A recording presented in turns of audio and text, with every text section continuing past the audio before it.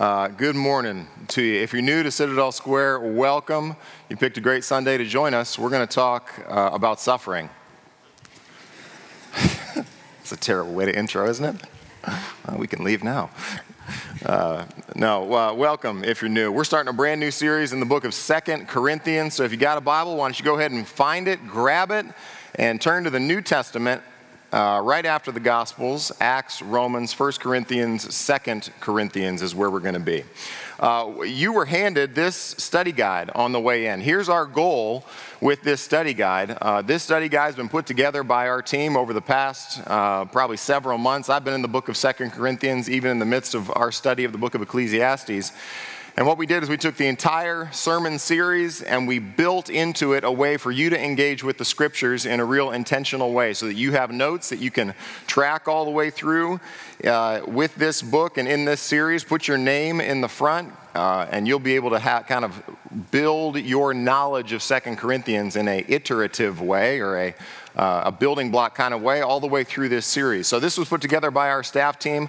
Every single person on our staff team had a part in writing, editing, creating, and putting this into your hands. So our hope really is that it would bless you. You should have had one on your way in. If you didn't get one on your way in or found your way in here without one, pick one up on your way out. We've got one for everyone, okay? And that will help you study and think and pray on what God wants to teach us through the book of 2 Corinthians. All right, 2 Corinthians. You got your Bibles? Y'all there? Turn there to, two people have said yes so far. Are you in 2 Corinthians? All right, 2 Corinthians is where we're going to be. 2 Corinthians, we're just going to look at the first 7 or so verses. You got to spend a little bit of time talking about what is happening in Corinth. The Corinthian church is a church in process. In 1 Corinthians, you've got a lot of problems if you've read that book. You've got sexual perversion problems. You've got division in the church problems. You've got people getting drunk at communion, which is why we don't give you that much juice. You got real issues that happen in the life of that church. And Paul, what we have in 2 Corinthians, 1st and 2nd Corinthians, let me give you this, is really 2nd and 4th Corinthians. Because you have lost letters between both our 1st and 2nd, which is a lost letter, a severe letter that Paul has written. And then in 1 Corinthians, Paul references a previous letter. So what we have here through the preservation of the Spirit of God is exactly what we need to know to understand the issues that are at work in the Corinthian church. You have those in 1 Corinthians, and then you have those in 2 Corinthians. These are two big books in your New Testament where Paul has a lot to write about this church. This church faces kind of a real cultural difficulty. One of the big problems in the Corinthian church that you see both in 1st and in 2 Corinthians is that the world has infiltrated the church. The ways of thinking, the ways of teaching, the ways of loving one another have been compromised in what this church ought to be.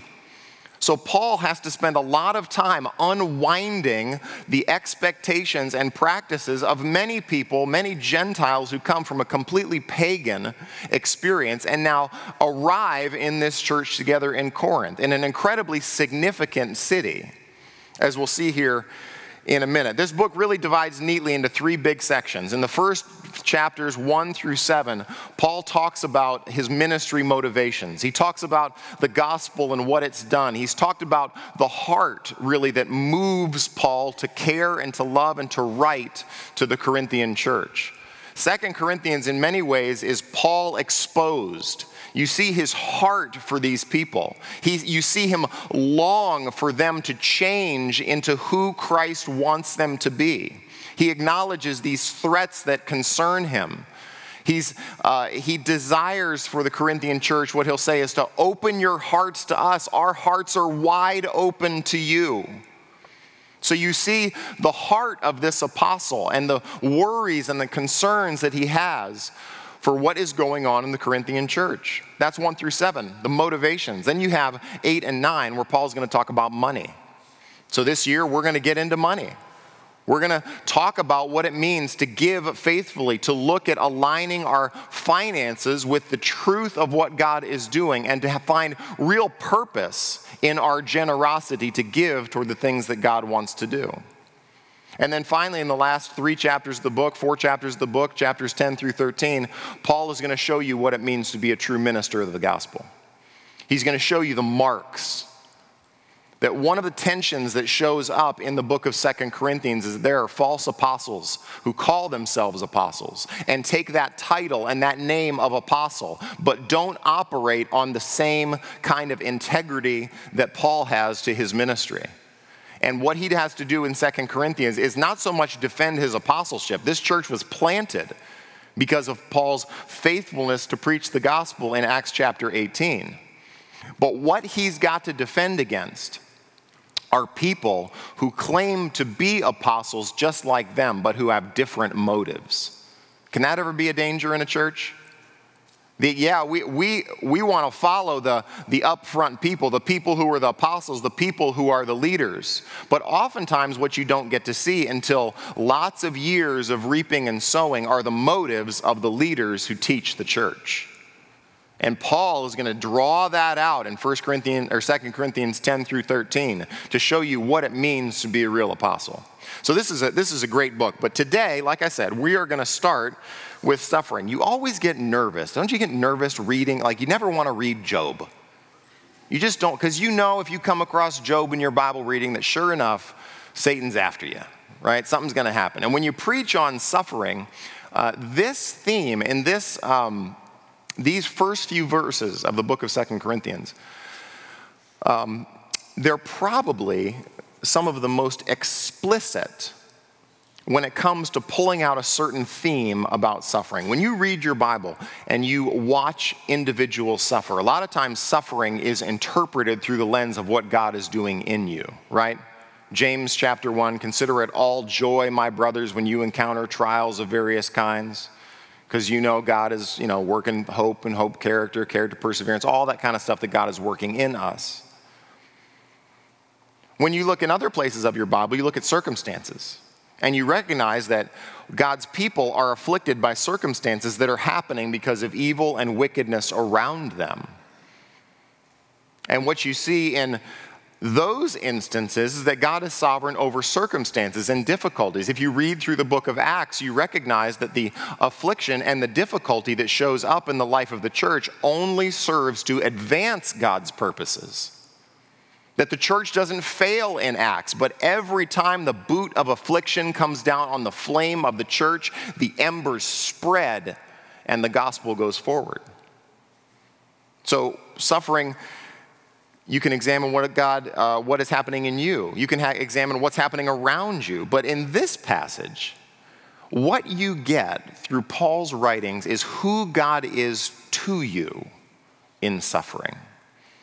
It's an incredibly meaningful passage.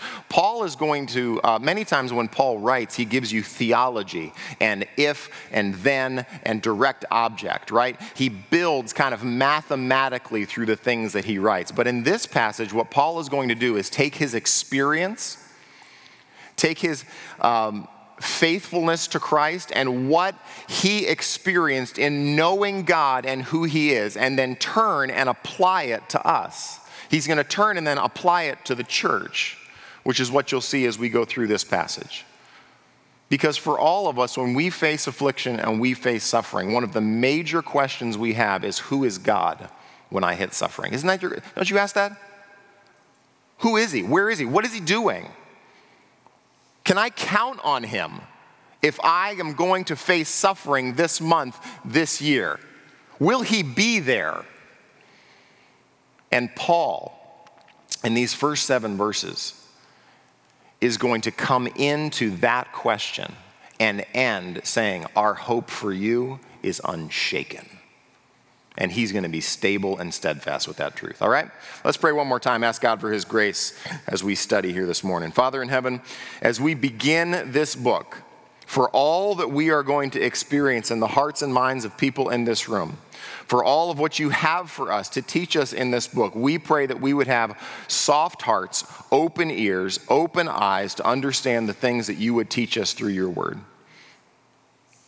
That just as we saw your hand work in us through the course of the book of Ecclesiastes, we pray that you would do exceeding abundant beyond what we could ask or imagine as we open our lives and our hearts to what you would teach us in this book. So, Father, for the few minutes that we spend here today, would you change us? Would you allow us to leave this place looking more like your Son? No matter what circumstances are facing us, no matter what difficulties are ahead, we know that you don't waste those moments. So, Father, would you bless that ambition here as we study and read and learn and grow into the people that you would have for us to be. It's in Jesus' name we pray. Amen. All right, 2 Corinthians chapter 1, verse 1. Paul, an apostle, you know, when you read, let me just pause right there.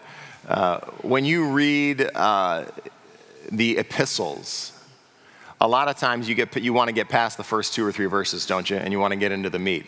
You kind of want to go, yada, yada, yada, Paul, we get it. Let's move on.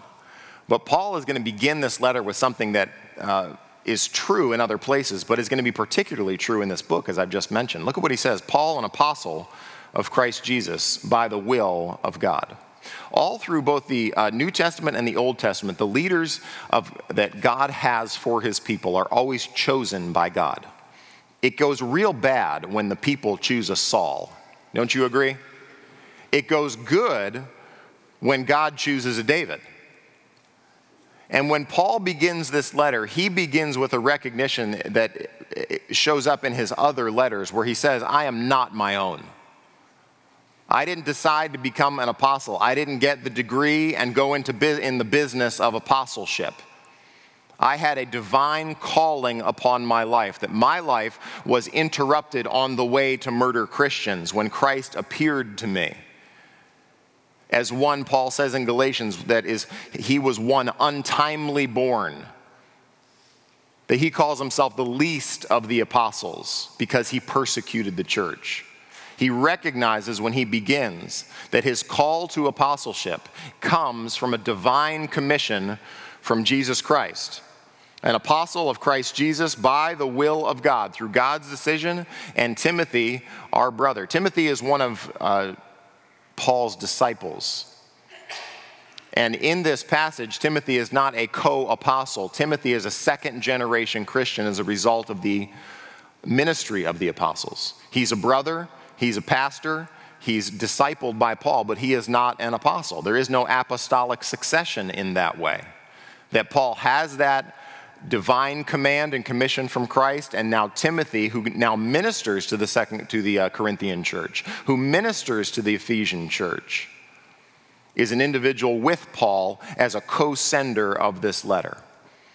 So those are your authors. Look at your recipients in the end there. To the church of God that is at Corinth. Now I'll talk about Corinth in just a second. With all the saints who are in the whole of Achaia. I'll show you where this is, but just before we look at that, keep your finger in 2 Corinthians. Go to 1 Corinthians 1. Paul does this in both 1st and 2 Corinthians. He localizes the words that he is about to write to the Corinthian church. And then he places them in the context of a universal reality. Is it good to know that God is at work in Charleston and in Costa Rica? Amen? That he is not just the God of Costa Rica and we don't know what he's doing in America.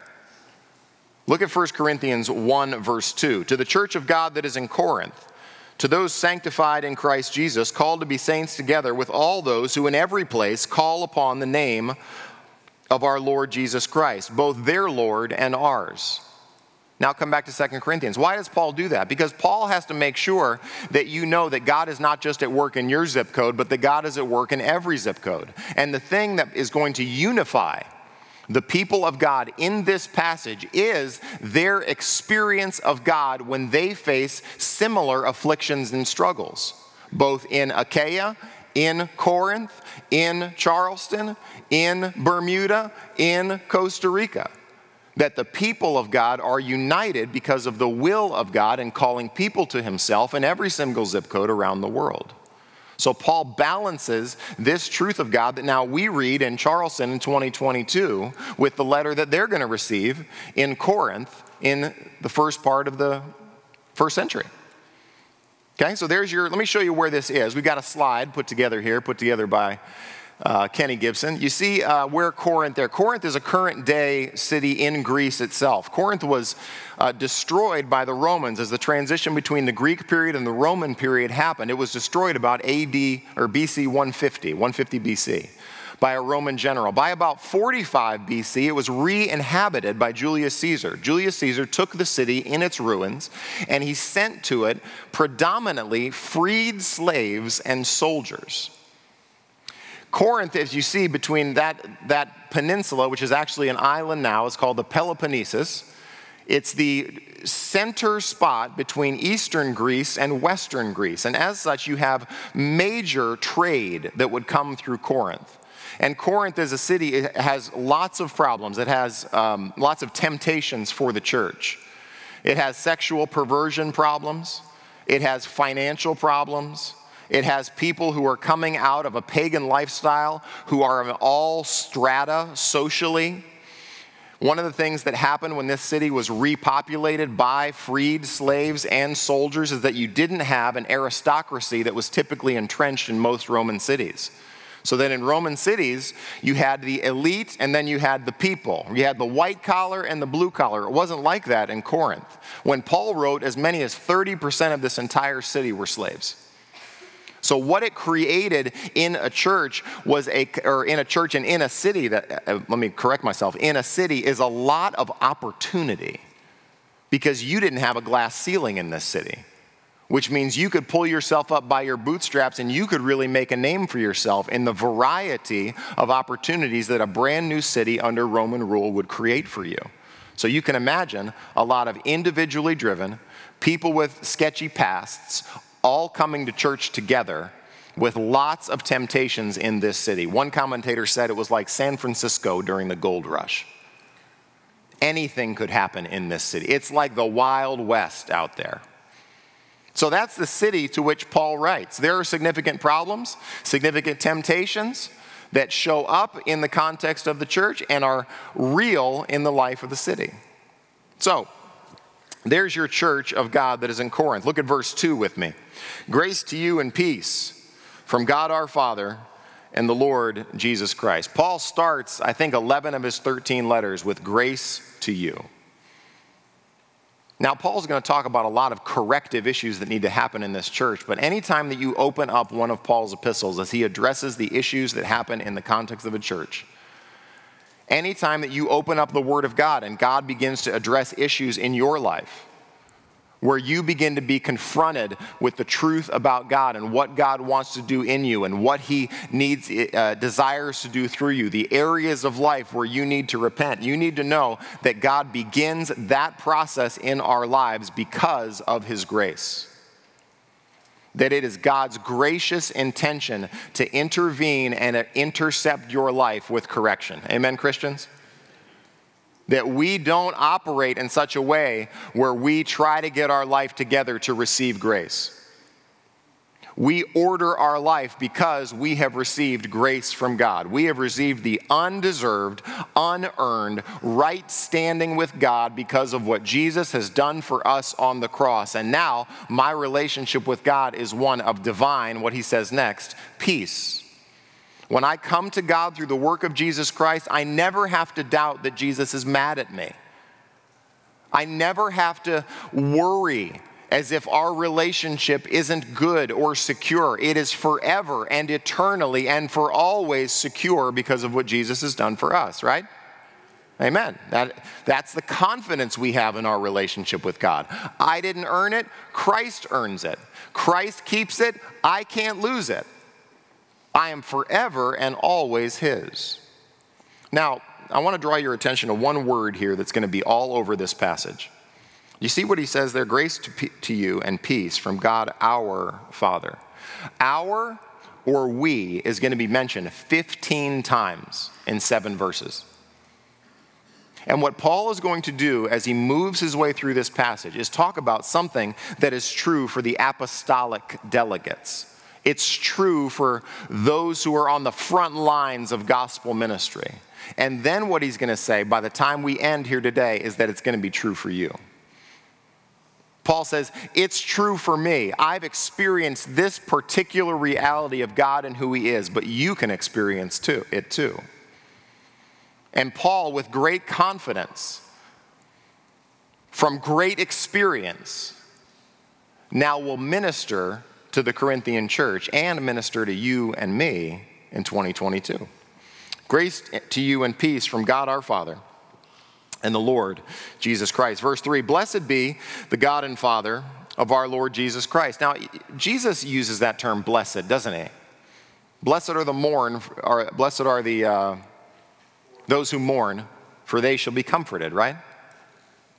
But Paul, when Paul uses it, he's not just, well, he is in a sense. What he's doing is he's talking about how great God is. It's as if Paul takes his own spiritual life and you listen in to his perspective on how he talks about God. If you were to take 30 seconds right now and write about your relationship with God, what would you write?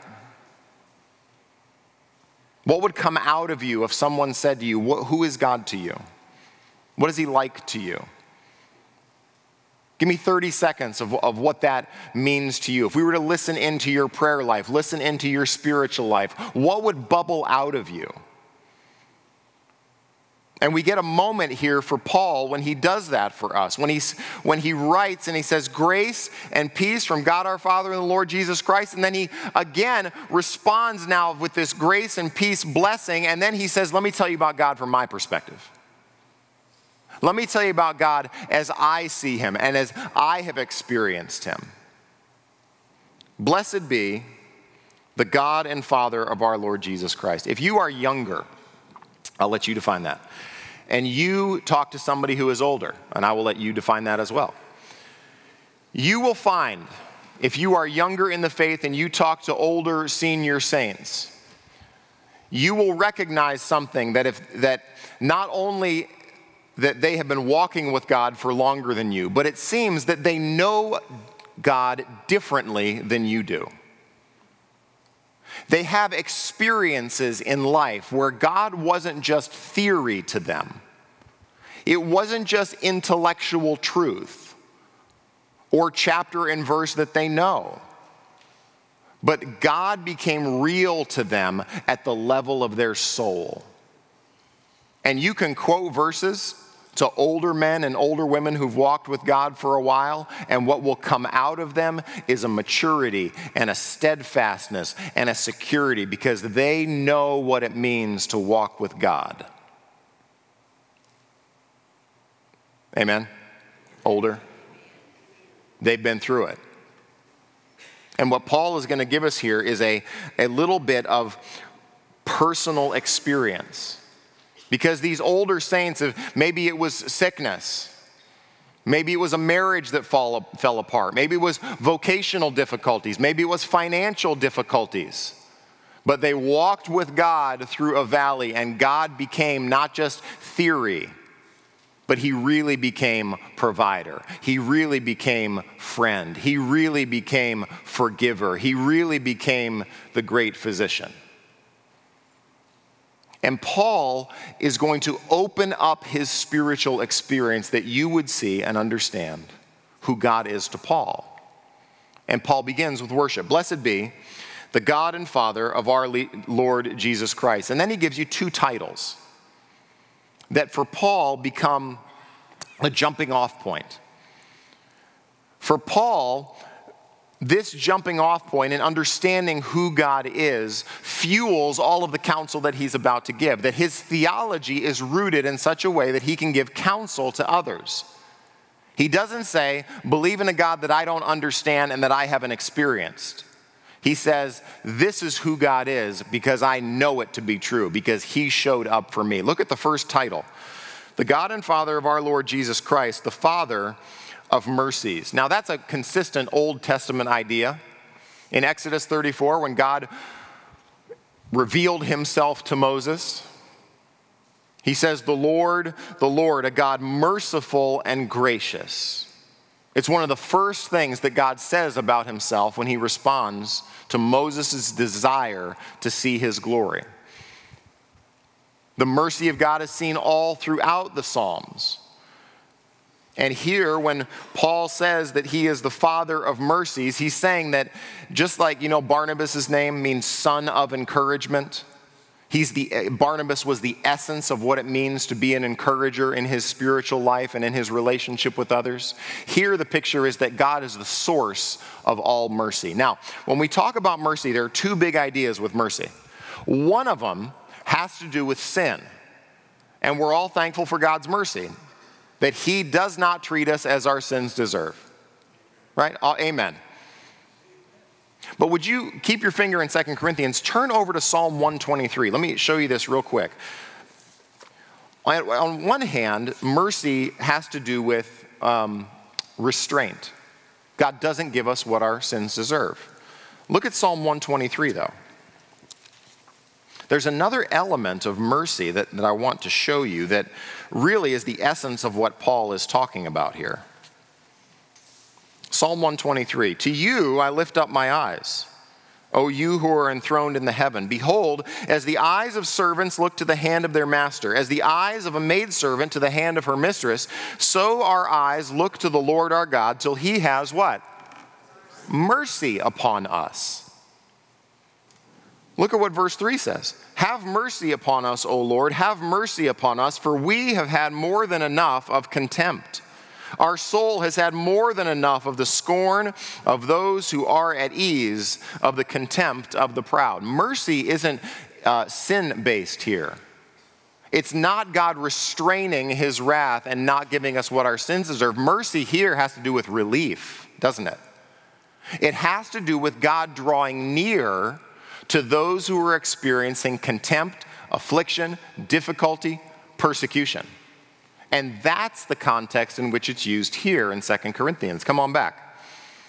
So there's your first one, that God is the Father of mercies. He's the source of mercy. Of all of those who need it, he draws near. There are two kind of words for mercy in the New Testament. One has to do with like a criminal would ask of a judge, I need mercy. The other has to do with those who are suffering. God, would you bring relief? And it's this word here. God, would you show up when it is hard? And Paul says, that's the God that I know. That he is the source of all the relief that we need when we face affliction and difficulty. Not only that, he's the God of all comfort. 10 different times he's going to use this word in 7 verses. Comfort, comfort, comfort, comfort, comfort, all the way through. He's the God of all comfort. That comfort for God and for his people isn't that God just acknowledges their difficulty and has compassion. Isn't just that God sees and hears their pain, but it has to do with God acting when his people cry out to him. What happens in Exodus when his people cry out to him? God raises up a deliverer who goes and rescues and redeems his people from their affliction and their suffering. And he brings his people to himself. So it's particularly defined and connected to God's activity of comfort. And Paul says the same thing. Not only is he the source, but he is the one who has given me comfort, the God of all comfort. Look at verse 4. Here's what God does. You have his essential attribute in verse 3. You have his activity in verse 4, who comforts us in all our affliction. If you're taking notes, you want to circle all in verse 3 and all in verse 4. That he's the God of all comfort in every place and in every time. In every situation that Paul has faced, he has needed a God who is, I don't know what the word is. I should have thought about this before I got up here. Anyway, we'll figure it out. Keep going. Verse 4, who comforts us in all of our affliction. Now, Paul's life has been marked by affliction. Did you know that? From the minute Paul was called by Jesus, Paul experiences Jesus. Jesus blinds him. Paul, as a blind man, goes now and hangs out in a house. God says, hey, Ananias, you're a man of God. I need you to go over and lay hands on Paul and give him his sight back. And Ananias says, you mean the terrorist? The guy who's persecuting Christians? God, I'm pretty sure that this is not good planning on your part. And God says something interesting to Ananias. He says this, "Go, for he's a chosen instrument of mine to carry my name before the Gentiles and kings and children of Israel, for I will show him how much he must suffer for the sake of my name." From the beginning of Paul's life, of experiencing and knowing Christ, he knew he was in for it. He knew that suffering was going to accompany his life. Who comforts us in all of our affliction. You know what that word affliction is? It's a word that means pressure.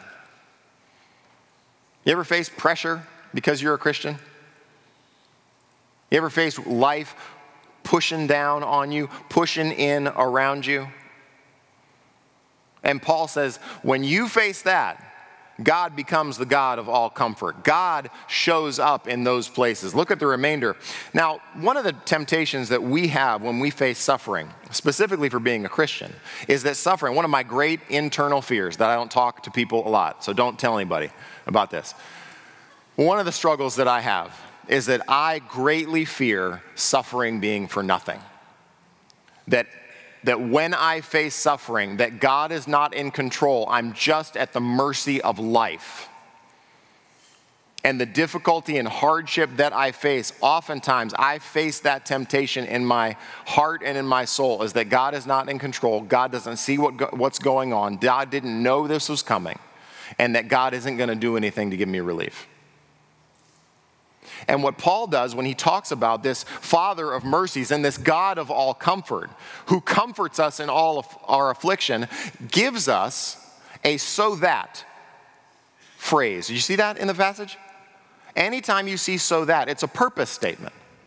Why in the world would God be the God of all comfort, the Father of mercies to us when we face affliction and persecution? So that, watch, here's the reason, so that we may be able to comfort those who are in any affliction.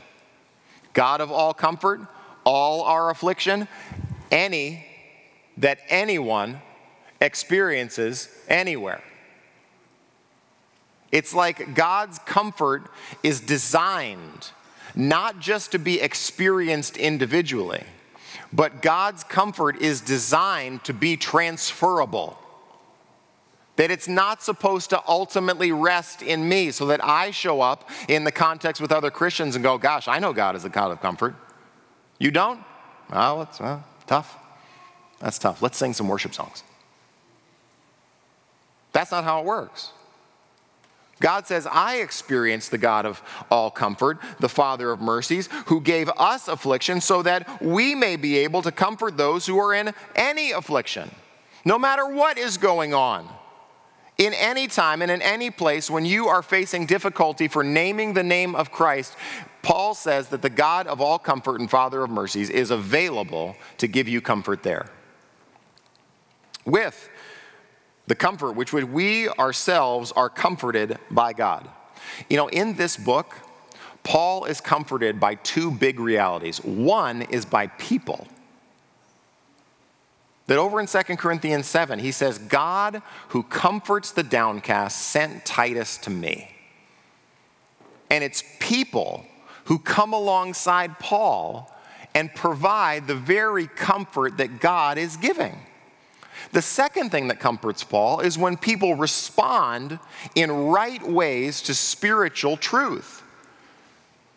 See, when you're a Christian, I'm sure you have found this if you are a Christian, and you go through life, you feel the darkness of life differently. You feel the difficulties and the hardship of people that you will see who may look great on the outside, but you know have no relationship with God and are a burning wasteland on the inside. And it makes you grieve and weep and pray and cry in ways that if you didn't know Christ, you wouldn't have before. It's a rigged deal for us as Christians because all of a sudden God opens our minds, opens our hearts to understand what is really going on in a world that is captured by the devil to do his will. And we pray and long that people might turn from darkness to light. That when you are a Christian, all of a sudden you are not a fish going downstream, you're swimming upstream. When you are a Christian, every single movement of faithfulness is uphill. Isn't that annoying? You have felt that, amen? That you know what it means to discipline yourself for godliness. To feel the pressure of life and friendships and families and people at work and people on the campus who don't believe what you believe, who don't agree with the things that you say. And you feel pained in your heart.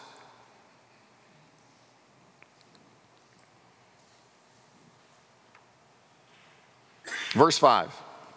4. As we share abundantly in Christ's sufferings, so through Christ we share abundantly and comfort too. If you were to put that, any math people, if you put that on two sides of the equation, they equal, don't they? As many sufferings and difficulties and hardships as you have are equaled by the sufficient and complete, abundant comfort we have in who? Christ. That in Christ, watch what he says here. For as we share abundantly in Christ's what? Christ's suffering. These are not sufferings where you've lost your keys. These are not the sufferings of an inability to find a parking spot. Those are not these sufferings. Now, there are sufferings that come with life in a sinful world, amen? There are difficulties and hardships and sickness and depressions and anxieties, and we are called as a church to rejoice with those who rejoice and weep with those who weep. But the sufferings here are distinctly cruciform sufferings. They're distinctly Christ-based sufferings. Paul experienced, you can read it in 2 Corinthians 10, cheat and read ahead, okay? And when you do that, you will find Paul, who's a night and a day in the deep. He's been beaten with rods. He's been in danger by persecutions and robbers on the road, and his countrymen hate him and let down a wall in a basket. And he's faced all sorts of persecutions and afflictions for naming the name of Jesus. How did Jesus walk through life? Jesus had friends who disagreed with him, family who disagreed with him, political powers who had problems with him. That there was a constant upstream reality to Christ's life and ministry. And Paul says, when we share abundantly in Christ's sufferings, when I go through it as an apostle, we also share the comfort that comes from Christ. That our identification with him is participation in the suffering that he's called us to. Paul says in Philippians, it has been granted to you to not only believe in Christ, but to suffer for his sake. It is part of the curriculum, Christians. But along with that is a second person of the Trinity, divine infusion of Christ's comfort to you. He does not make us go through those sufferings alone. He is the Father of mercies and the God of all comfort, and he draws near to those who experience the rebuke and the loss of reputation and the difficulty of what it means to stand for Christ at work and on our campus and in a sinful day, to name the name of Jesus and order your life appropriately. And God promises to be there. Verse 6, if we are afflicted, watch this, this is great. It is for you. This is the first time Paul says this second person possessive thing. I can't remember what it's called. If we are afflicted, who's we in context? Paul and Timothy. Paul and Timothy on missionary journeys. Paul and Timothy sharing the gospel. Paul and Timothy seeing conversions. Paul and Timothy beginning churches. Paul and Timothy being persecuted, being run out of town, being stoned. If we are afflicted, it is for your comfort and salvation. It costs somebody something to share the gospel with you. Do you know that? It costs somebody something to disciple you. Do you believe that? For us to have an impact in this generation and the next, it will cost us something. It will cost us reputation. It will cost us money. It will cost us being misunderstood by people. Imagine your entire life being dedicated to saying, I want to tell as many people as possible about Christ who was born, Christ who died, and Christ who rose again, and Christ who's coming again. I will do that as many times as possible till I die. That's Paul's life. And every single thing about his life faced opposition in a world that is darkened. And he says, if we're afflicted, Paul says this in a letter to Timothy. He says, I endure all things for the sake of the elect. What does it cost me that someone might come to a knowledge of Jesus Christ? I don't care, I'll pay it. If we're afflicted and it causes me pain and I experience persecution, church, it's for your comfort and your salvation. Corinth, it's for your comfort and your salvation that you might come to know Christ. If we are comforted, it is for whose comfort? Your comfort. Paul disciples through experiencing God and then turning around and handing that to people. I knew God in the context of affliction and persecution, and God was the Father of mercies and the God of all comfort. Guess what? It's for your comfort as well. I recognize that what God has done in me is not just for me, but something that God wants to do through me. It's for your comfort, which you experience when you patiently endure the same sufferings that we suffer. When you experience, Corinthians, what I have experienced, then you will experience the comfort of God. It's guaranteed. I promise you. Now, when can I be certain of experiencing the comfort of God? Don't you hate it? A lot of times, here's how I pray. I face affliction, persecution, a little bit. Not a lot. And I go, God, take this away. I don't like this at all. I'd rather not go through this. And Paul says, how do we experience the comfort of Christ? When you patiently endure. It's a word that means to stay under. It's as if the weight and the pressure of life comes down on your shoulders and you just stay. What do you want to do? Get rid of the weight. What do you want to do? Get out from underneath it. And Paul says, when you experience affliction, when you experience persecution, when you experience the cost of being a Christian, God will meet you right there when you stay under it. Now,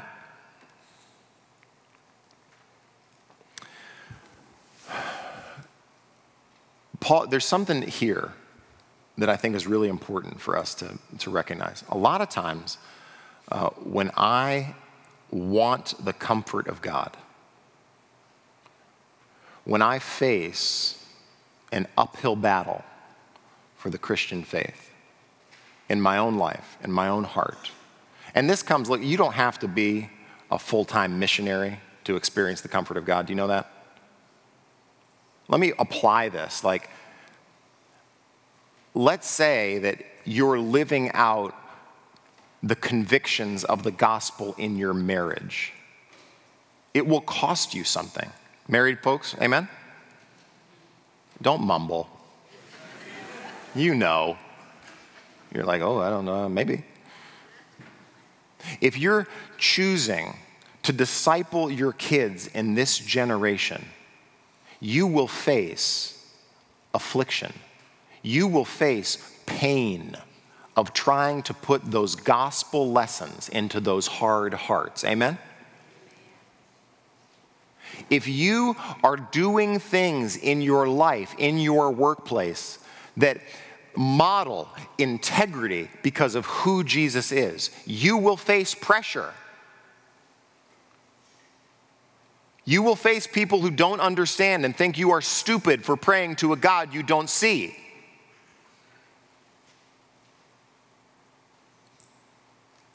And the temptation in a passage like this, remember what James says? James says, friendship with the world is enmity with God, right? The tension in a passage like this is thinking about the people in this Corinthian church who have all sorts of temptations to make sure that they can be on good terms with the world and still have the comfort and the intimacy with God. And the problem in this passage is that for us to have and know God as a God of comfort. For us to have and to know our Heavenly Father as the source of mercy in our lives. In short, for us to have intimacy with God. Because that's what this is. That's this whole passage is about how Paul knows God. How Paul experiences God and how you can experience God. But for us to experience God the way Paul experiences God means we have to have the same priorities that Paul has. You don't get intimacy without priority. You don't. You don't experience God in this way unless you join your life to Christian priorities. Unless you decide, Jesus, I'm going to follow you no matter what it costs me. No matter how I'm misunderstood. Jesus, it's you and me, and whatever we need to go through, whatever valley, whatever difficulty, whatever misunderstanding, whatever loss of reputation, financial strength and ability that I have in my hope in this life, God, whatever it is, I want to trade all that and I want to know you. Would you align my heart to your heart? Would you give my life the priorities that you want? Because if you have that ambition in your heart, if you say, God, I want your priorities to be my priorities, then watch this. You are guaranteed to know and experience God in a way that you cannot in the world. Do you hear me? That is Paul's promise. Now watch this. Watch verse 7. This is so good. This is so good for Paul to say because Paul puts the hands of the Corinthian church into his hands. Paul's like a good tour guide. He says you're going to go down, you're going to take a left, you're going to face some hardship, but watch this. God's going to meet you there. Isn't that good?